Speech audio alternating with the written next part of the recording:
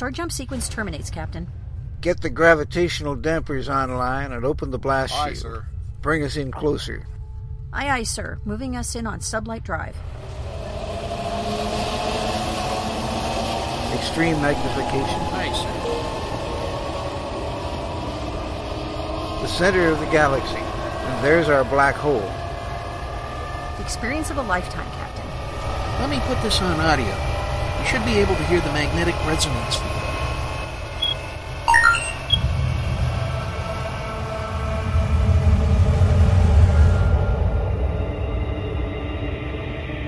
This is it, ladies and gentlemen. The edge of time and space, where the impossible can happen. Welcome to the event horizon.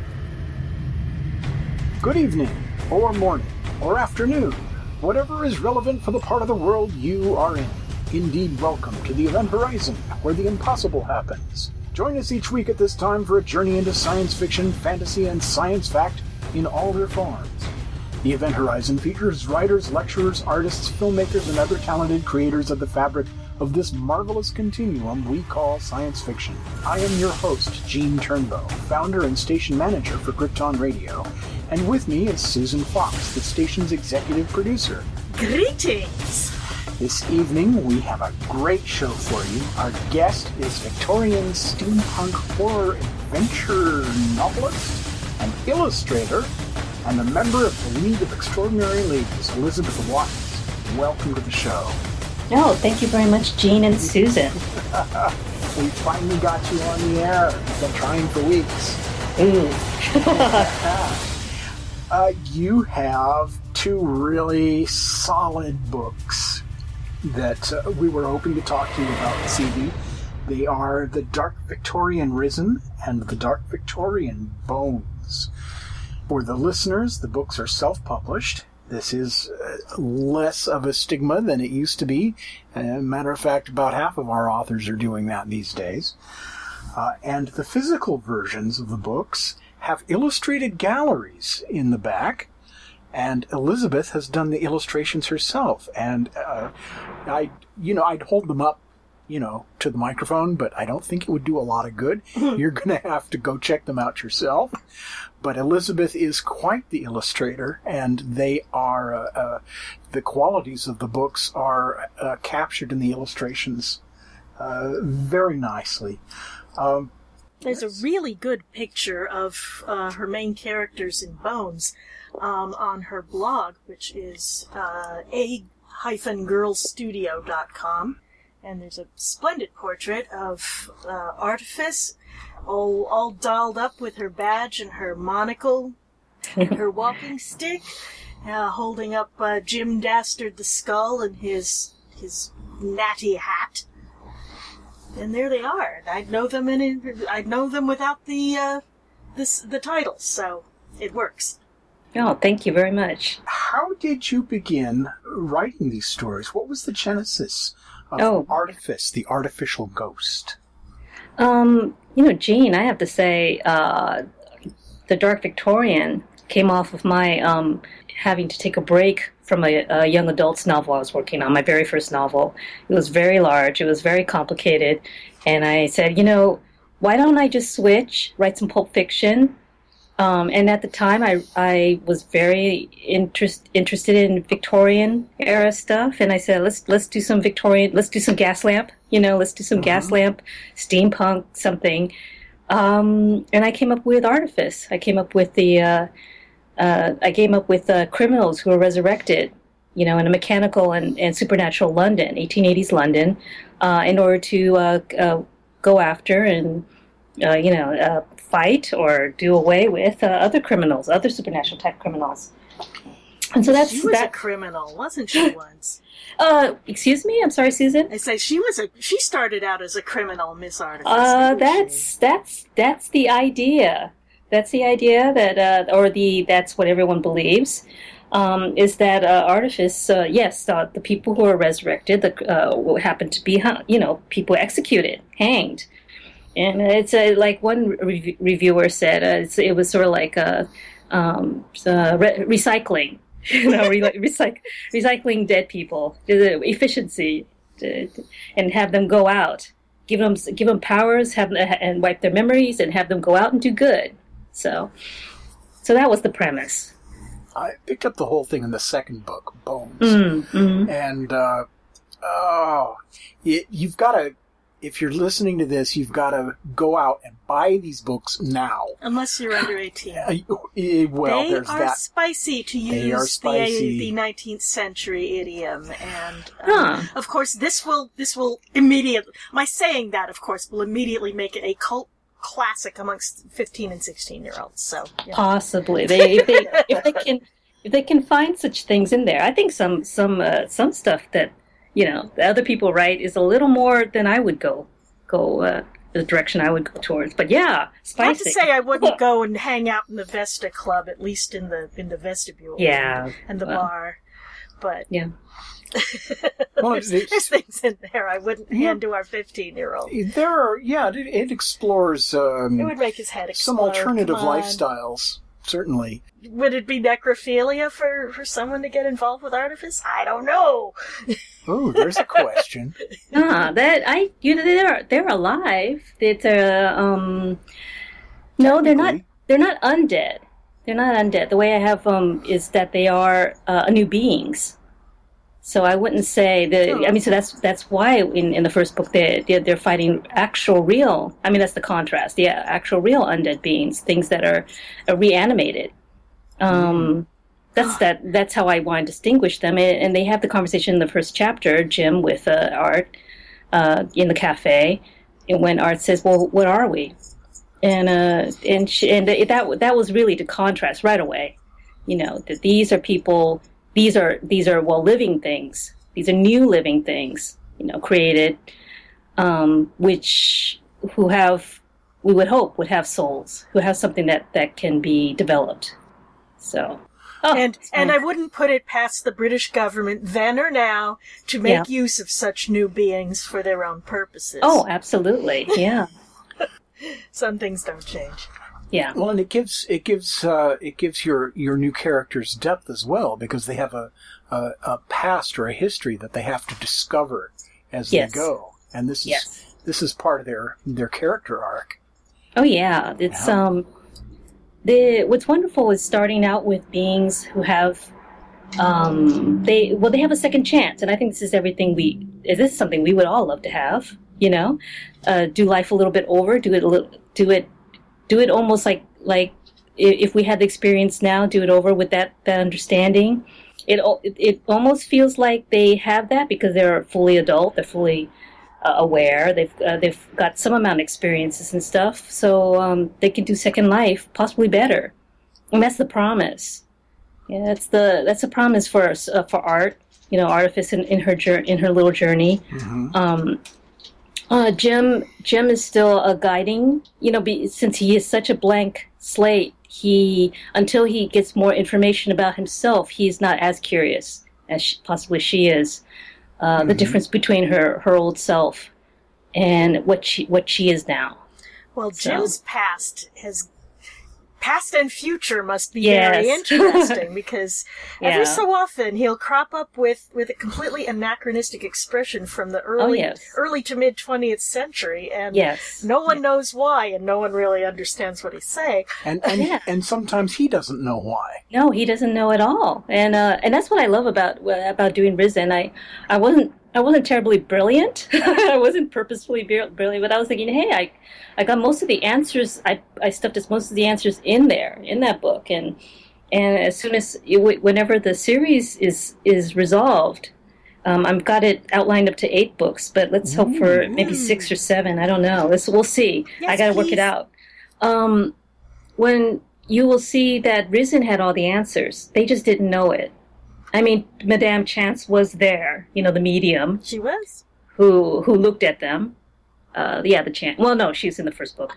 And pretty much said everything regards to Jim. You're not supposed to be here, is what she said. Mm-hmm. All of these things, and also that he, well, there are some things said in there that tells us what happened in the future, that he should be there now. So I don't know if that made I'm sense. so But intrigued now. that is the problem with time travel. It starts to get confusing. So It's all that yeah. wibbly wobbly. Yeah. No, I'm not going to use that phrase. Too late. I guess it's too late. I'm equally intrigued by the richness of the texture of the environment. I mean, what makes She a didn't gas have lamp. to invent the Victorian era. It was already there. Well, But no. her use of it, use of Exactly. interesting bits of it that maybe we haven't thought about, is really sets it apart. And you obviously researched the hell out of it. Oh, thanks. Especially Yeah. the clothes from the skin out. Yeah. It's fast. Well, I'm obsessive compulsive. I tend to be that with every project. That's why I needed to step back from the young adults novel. The young adults novel is actually set in 70s, kind of 50s. It's a city. It's a tourist city with a theme park. And it has cafes and coffee shops and drive-ins and things like that. It was anyway. So I got really involved in all that stuff, googie architecture and everything. And I said, I need a real break. So I switched to Victorian. And yeah, Victorian's just all there. You could read so much. There's so many scholarly books out there about relationships and things and how they thought. And from that very era, right there in that very era is where change happens. With science, and perceptions of other people. And their people. own tourist traps and goofy architecture. Yes, yeah. And the colonization, of course, imperialism, and perceptions, perceptions, discoveries of other people, and how they, and Darwinism, and there were a lot of... the rise of Asian food snacks, I think, is important. Yeah? About that. What was England without curry, I ask you? Yeah. And you have your sisters snacking on Indian curry from real Indian people, which is often the best food in London. So. Which is... Yes, true. Which is not to say they were actually made from real Indians, but... It's not like shepherd's pie is not made with real shepherds either. No. Some of the scenes from the illicit the underground where people go to get medical treatments that are not necessarily based in science, but in the dark arts, reminds me very much of a museum in Culver City, California, called the Museum of Jurassic Technology. Have you ever been there? I haven't, but I picked up books from there. Well, one title at least. I probably have some that are still on my want list. Pretty cool. Yeah, it's very. It very strongly reminded me of that because in the 1880s, people understood so little of the world around them that everything seemed like magic anyway. Yeah. Magnetism was assumed to have spiritual qualities, for example. Yeah. And it was one of the more remarkable, measurable forces in nature.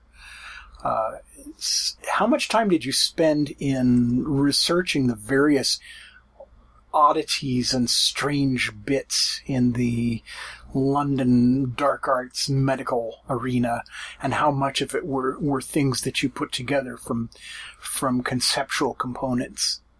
Well, I can't, let me think, because I have to say, let's see, Risen it took me, I usually when I get in, like I said, I'm obsessive compulsive. When I have a stack of books, I need to go through them and get through them at a certain amount of time, like say 3 months, because I'm a fast reader. And then absorb that and take from it, now here's the story and stuff. With Bones, I guess I'm pretty sure I took another 3 months to put everything together, the vivisection, all the stories on vivisection, which was not very nice to read about, but I had to.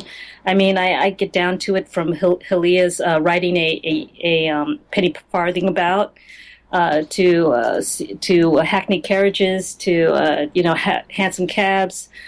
Okay, what was the question again? How much of it was research and how much of it was invention? Oh, what is invention? Let me think. Did you taking some of the concepts and sort of kit apothecaries bashing them into new ideas? And curiosity cabinets. I mean, a lot. This is my thing. I know. I see. I don't read hardly any fiction. This is. I don't know. I say this a lot in interviews. Now I'm beginning to think that maybe that's not a weakness, because I know that a lot of fiction is derivative of other fiction. A lot of adventure fiction. They read other steampunk, then they create even more steampunk from the steampunk. I haven't yet read any. So I take everything. I think history, pure history, historical stuff is incredibly interesting.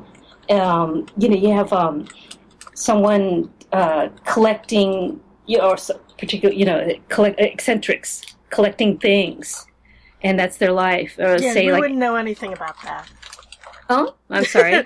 We wouldn't know anything about eccentric collections. No. Well, yeah, they exist then as now, and you kind of trip over them on the internet, or find out about their books, or books about them, or about their collections and things, or their interests, and they're amazing. This stuff's really amazing. I think it was a very, very creative time. You have new technologies at that time, so you're creating new things, and it was very artistic. So you could come up with all kinds of stuff, all sorts of walking sticks, all sorts of things that you never thought of, which is like you see in Bones. I did not make up the vertebrae walking stick. That was on eBay. Really? Someone, Wow. Yeah, I mean, it's in the back. It's actually in the back in the notes of the that Bones. stuck in my mind when I read the description of that. See, that was an artifact. I pick up lots of artifacts, so I can't.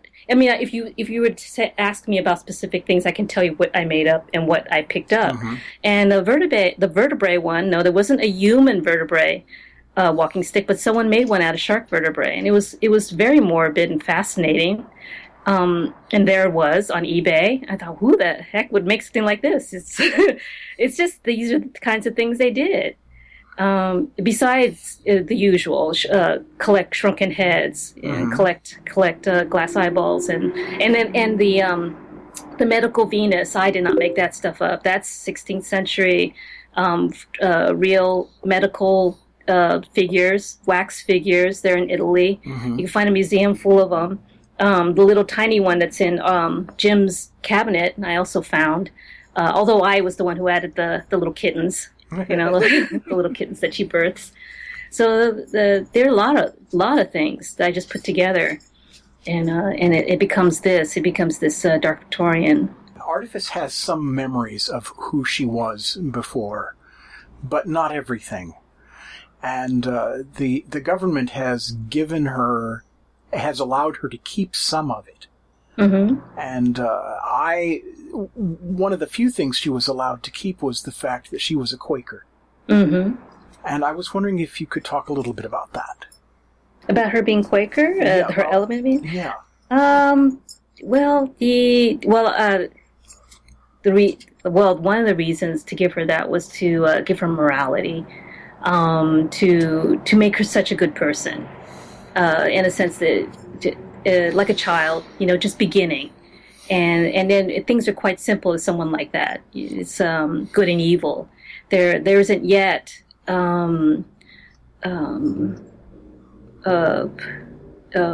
what is that called when you get experience and then you cynicism. Yeah, there isn't cynicism yet or anything. There isn't anything to yet to discolor her pure view.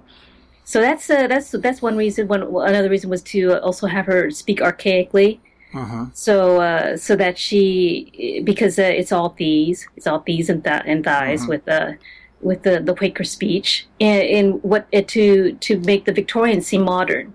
Well, that helps you as an author, and the religion, however, that helps her as a character. Yes. It's something to hold on to. I think everyone needs. If you're coming from from nowhere, that's kind of a little bit hard. You give someone a basis, a structure, a basis, just very simple structure and basis of good, a good concept of good and evil. That's something. I think that's a very good foundation that she can rely on. It's faith. I've basically given the character faith, or else she's lost. I think. When thinking about it, it does seem to give her a compass. Yeah. You know, at least Yeah. a basic sense of direction. Right. And as she goes through Bones, she realizes that, you know, maybe the world is a little bit more complicated than she thought it was. So there's some, you know, there's some movement there. Oh, yes. She's not just stuck. She does Oh, change yes. her, Yeah. her view of the world as things progress. And Oh, yes. the premise of Bones is that the hunter becomes the hunted. Oh, yeah. Yeah, it's a one thing. Yeah, it's they can't. I think creating these new beings. You know, these new beings created by Dr. Fall are awfully powerful. If you look at them, I mean, it's always implied or even said throughout Bones that Artifice could live for a very, very long time, which could possibly be eternity. Not Yeah, if she's Jim Dastard's partner. He hasn't had a good track record. No. Yes, that's true. And so that's why I have it so that this is such a tough world. I mean, when you talk about the hunter has become, you know, the hunted, this is such a tough world. You can't know everything. Even if you're not supernatural, it's a very, very tough world for people in Victorian era London.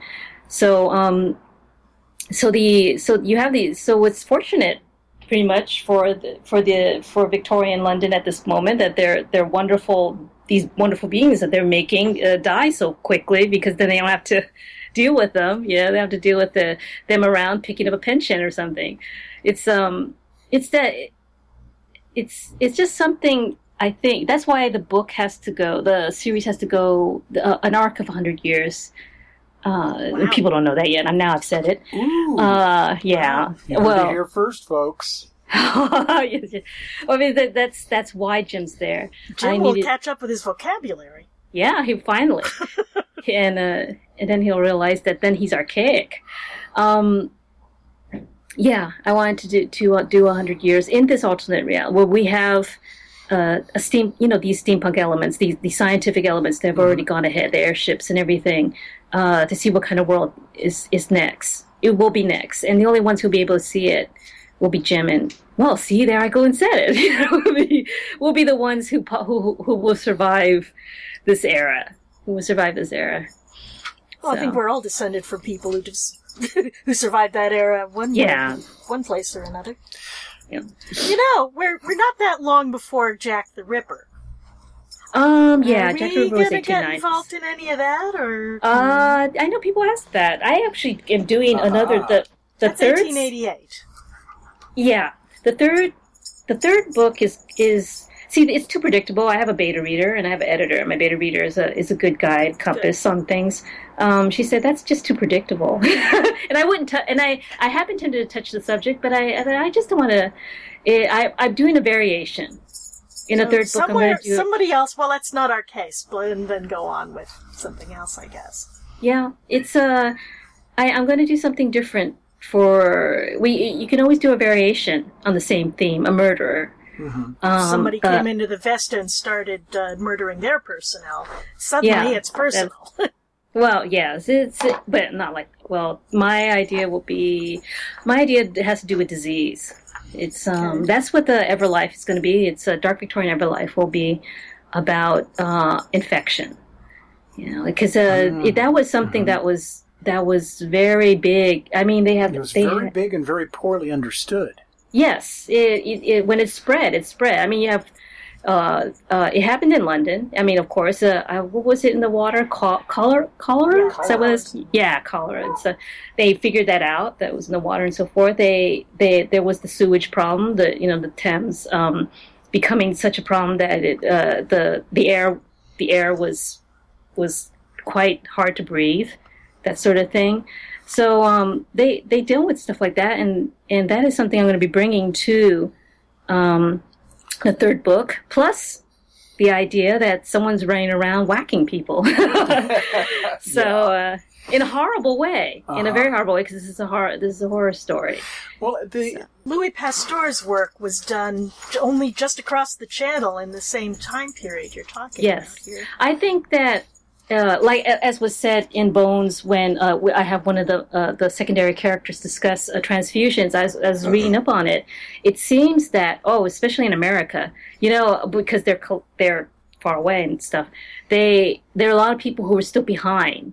You can have Pasteur doing all his wonderful stuff, and at the same time, people are still doing bloodletting. Because they haven't heard. It's not like here now where you have the internet and you have news, you have lots of media to tell you right away, hey, there's a cure, or here you can do this new diet. And also you have to assume that the people read. Mm-hmm. They didn't hear. I'm sorry. And then a lot of people didn't. Yeah.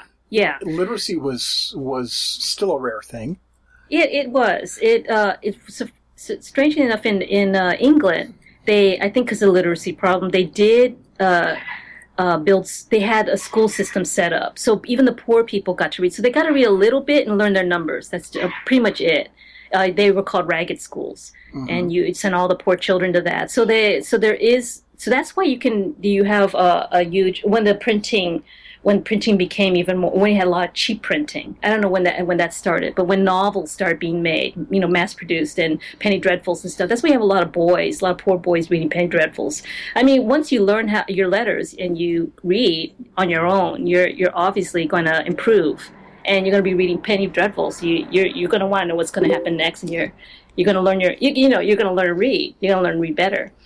So for England. Yeah, there was a bit more literacy, I would say, than other places. So because of their school system that they set up. So Artifice is obviously a reader. Yes, and obviously she's very literate.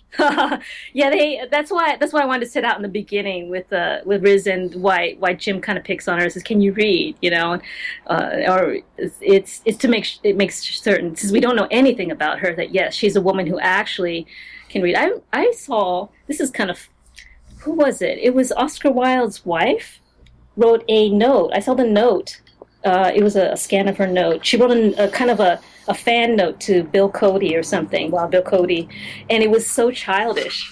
It was just, there's a woman who should be well read, possibly have an education or something like that. But it kind of shows, even if you did send children to school, even if you did send your daughters to school and stuff, that some were a little bit smarter and some weren't so interested in their letters. No, you can say that now. Yeah. Oh, can you do you see it? It's No, I mean you could just say that about women now. Oh, yeah. So that's just something I wanted to bring up. So that's another thing. Artifice could have been one of those kind of ladies, kind of vapid. I wanted to show that she was intelligent.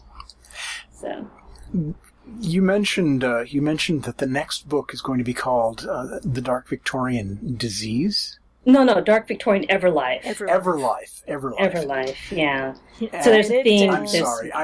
But the theme is disease. Communicable diseases. The theme is infection. But they call it disease because I don't know if the word. I'm going to look it up to see when the word influenza. Yeah, when the word infection was commonly used. It's a very modern word, infection, but they did use the word disease. The reason I brought it back up was because the Tower of London, that marching field around the tower, where they use it to march soldiers around and drill them. That used to be filled with water. Oh, it was a moat. And it was kind of a big mistake because the way the tides work in the Thames doesn't really move that much. The currents aren't very strong. And the water that went around the Tower of London, there was a gate that led out to the Thames. But that didn't necessarily mean that water circulated. Oh, yeah. And in fact, it was bleh is right. It was such a stinky, smelly, disease-ridden cesspool, and I'm not exaggerating. No one's going to want to swim it to get in. It wasn't intended to be so noxious that you couldn't swim across. It was intended simply to be a water barrier. Yeah. But in the end, they had to fill it in because it was such a source of disease and carrier of of all sorts of malodorous afflictions, and the Thames itself was not far behind it. Because it was really untended as a waterway, and they threw everything in it. There was no sanitation the way there is now, so the Thames was kind of a nasty thing to have to work with. But the Tower of London was, oh my God, you didn't want to go anywhere near the place. Yeah, which of course made it very secure as well. But but it was a nasty, smelly place. You might want to you might want to look into that as an aspect. Oh, yeah, I'm doing I actually haven't looked at the Tower of London, what was going on at that time with it.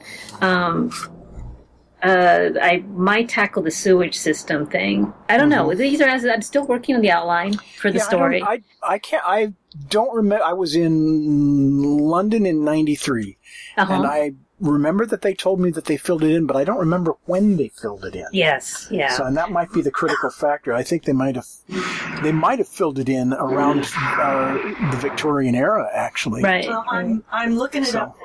Yeah, we have our producer and research assistant, Susan, looking things up. Yeah, I haven't heard. Actually, when in readings, in all the readings I've done, I haven't heard about the Tower of London, so I have no idea what function it was serving at the time. Well, it was a treasury, for one thing. That's where all the money was minted. The mint was there. It was also used as a place to hold political dissidents. People, anybody against the crown. It's 19th century, but it was before this takes place. Okay. So they filled it in before. To prevent the festering ditch posing further health problems, it was ordered that the moat should be drained and filled with earth. The work began in 1843 and was mostly complete 2 years later. Oh. So there you are. Yeah. So that's something that's in living memory, but... Yes, it's something that would have been in living memory, but only for So there's that little tidbit. Well, thank you. Yeah, Prince Albert, I think, was the one who maybe not just him, but I thought he brought some modernization to the Victorian times. Having the sewage canals put in and stuff, and other things. I think. I don't know. I have to look this up because he died in 1860. Oh, but in my book, he's not dead. So that's and he was a modern type man. He liked I shouldn't say gadgets, but he liked machinery. That's why he had his exposition in the Crystal Palace. I forget what that one's called. And they exhibited all the great achievements around Europe, the great machines, the ones for farming and for textiles and stuff like that. So, and probably some war type things too. I don't know. So I visited his tomb in Kensington Park. When I was there, and I have to say that piece of architecture is possibly the single ugliest example of Victorian architecture they ever built. And I think it's widely recognized as being hideous. Those who fail to learn from the mistakes of the past are doomed to repeat this architectural monstrosity. Oh my God. Oh. But it was, And then there's the Brighton Pavilion, He was all about that stuff, wasn't he? Yeah, the Brighton Pavilion is amazing. Yeah. The ceiling of it is just staggering. I can't imagine how long it must have taken to build that. It's a beautiful period. It's got its excesses, but I just love it. It's, when you see all the detailing and things, the craftsmanship, the artistry, and time and effort that went into, say, making a set of pistols, or any automatons. I'm sorry, any automatons, anything. And like I have a fondness for walking sticks, any walking sticks. I don't know. All this wonderful stuff is very pretty. Well, and I've met you in person, and by Victorian standards, you would have been very tall yourself. Yeah. You would have been as tall. Yes. You would have been as tall over a woman at the age as Artifice would be over us today. Yeah, possibly. She's no 6-footer, is she? Well, no, I'm only 5'4", I think. 5'4"? I'm only 5'4". I thought I could swear you were taller. No, it was the hat. It was the riding hat. That's what riding hats do. You should wear one. You should wear a top hat. That'll give you. That's what they were meant to do, was to give you height. You know, those top hats. Yeah. I think the other part of it is the impression that you give one when someone meets you. Some people have spirits that exceed the boundaries of their bodies, and I think you're one of those people. Oh, that's nice. That's nice of you to say that. I wouldn't say so, but that's great.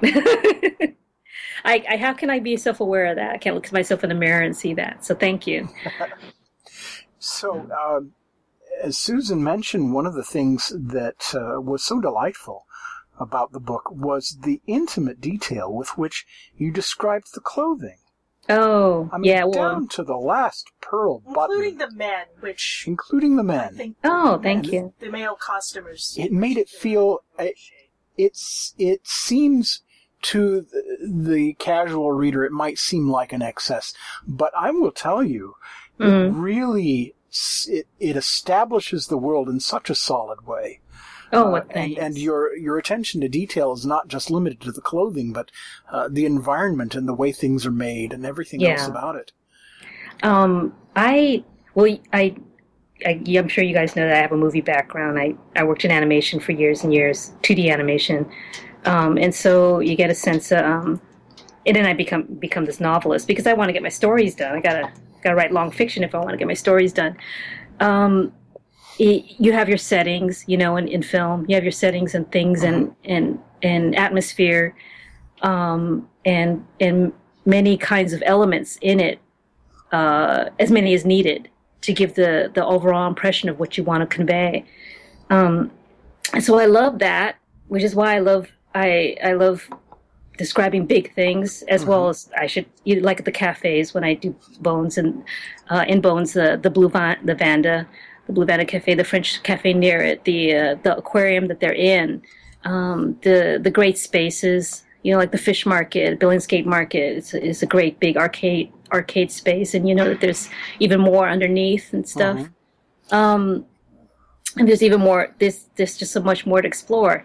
My beta reader is the one who really pushed me on putting in more clothing aspects, because in Risen there were hardly any.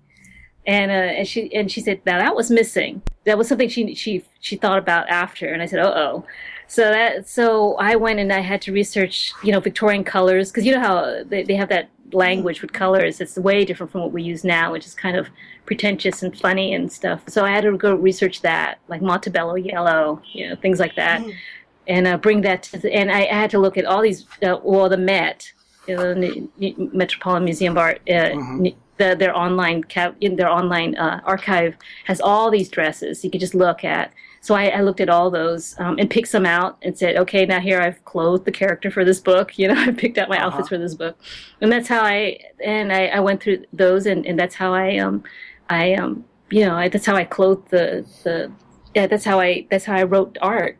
That's how I wrote art, was doing that. And that was really because my beta reader pushed me on these things. She, talking about the gloves they wore and the hats they wore and the shoes and everything. Gotta be, well, I don't mean to be authentic. I'm not a what do they call it? Reenactor? Yeah, reenactor. I'm not a reenactor because that's hard work, But just to give it some texture. It's like you can touch it. You can touch it. You can feel it. You could probably see it. That's well, kind of stuff. To have that kind of detail brings a visceral truth. Yes. A visceral truth to the stories. And why corsets are necessary and good, not. This whole rant about the Pirates of the Caribbean and the girl complaining about her corset. Well, of course it didn't fit. She's a growing girl growing teenage girl. They sent her measurements from the Caribbean to England.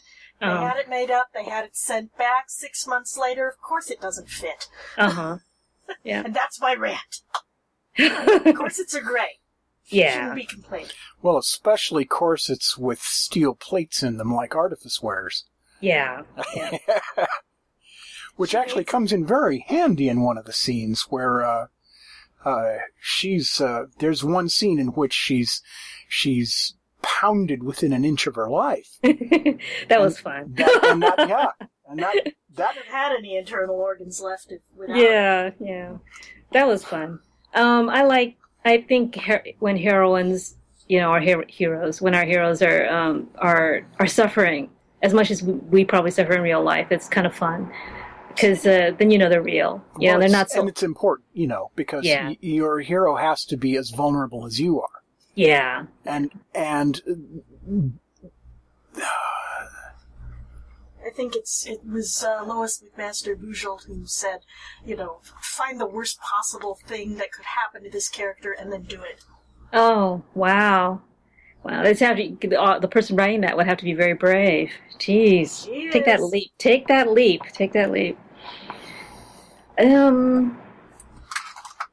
I think, as George had said, talking about morality and I think, and I've had a discussion before with other people and other writers. I'm sorry, George. Oh, I'm sorry. Oh, was that his name? I forgot. But anyways, in discussing the morality and stuff with the writers, is what you want to take care of the reader. Mm-hmm. I think that comes down to it, which is what I like to do all the time with my stories. No matter how much the characters suffer, and no matter how much is going on, that you're going, oh dear, is she going to take this to where I don't like it? I mean, if I don't like it, I will think about it. I will think about it in my head. I will think, because I think it's necessary to go as far as you think you can, the uncomfortable places. And then I'll say, is this necessary? Because sometimes it can become indulgent, it becomes gratuitous. It could become gratuitous. It could be something where I'm like, hey, I'd like to really mess with you as, you readers. I'd like to kill everybody that you care about. That sort of thing. George R. Martin. Hello. Yeah, I know. It's we'll see. Well, he has something to prove there, or he has something to mess with you with there. I won't do that. Yeah, I think because I've seen it also happen. You see it happen in TV, in some television. I admit it when I write. Talking about how I don't read fiction, but I read a lot of nonfiction. Well, I do love the fiction of serial TV, genre TV, Farscape, Xena, shows like that. And I remember when... Interestingly, you gravitate towards the fantasy stuff that's actually well written. Oh, well, yeah, I love that. And with strong women characters. And with strong women they have strong women, yeah. They, the Xena one, I loved the ending of the series. I thought that was right, but a lot of people were hurt. They didn't want it to end, period, and they were going to. I guess, but they didn't want to end it that way, and so that's something to think about. But I think, that's doable. That's heroic storytelling. It's I don't think I don't know. We'll see that was maybe a bad example. There's I think there's times when you go a little too far, when people, in storytelling, we go a little too far where it's not necessary, and then we really hurt people, and we didn't mean to. And as creators, I think it really is necessary, no matter what you do, to kind of take care of people in the end. So when you write your books, do you are you very, very mindful of the story arc, and I need to be at exactly this point of this part of the book? Yeah, I would say the outline might look like that. I won't ever stick that much to, because the emotion or the thing I want to land on. I don't know what to call that thing, but that's something that I want to land on. That's something. If you were acting, you'd be hitting your marks. Yes, yeah. That I always is there. That's always there. How I get there, or how it might appear can change. I'm always open to that as I'm writing. Well, it's like the debate between predestination and free will. Oh yeah. Because you're still, if you're good, that's a pretty good. That's a really good one, Jean. That's a good observation because that's If you're going to land on good, you're already this. It's going to be it's going to be a wild ride, or it's going to be a horrible ride. It's going to be awful. It's going to be downturns, but you're going to get there. So that's how I feel. So when you talk about am I strictly going to hit it? I know what the thing is going to be that I'm going to land on. I'm open to making it better.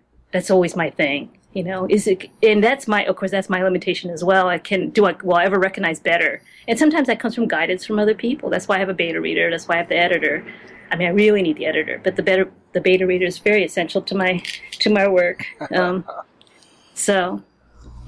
Well, Elizabeth, amazing though it may sound, we have already been talking for an hour. Oh, isn't that remarkable? Yeah, We've thank had you. Such fun talking with you, and you are such an entertaining speaker. Ladies and gentlemen, we've been talking to Elizabeth Watasin, author of The Dark Victorian Risen, The Dark Victorian Bones, and the next book in the series is The Dark Victorian Everlife. The books are self-published. The physical versions have illustrated galleries in them. I strongly recommend, if you can afford to buy the physical paperback, please do so. You will not be disappointed. And Elizabeth, it has been an absolute delight having you on the show. I don't know where the hour went.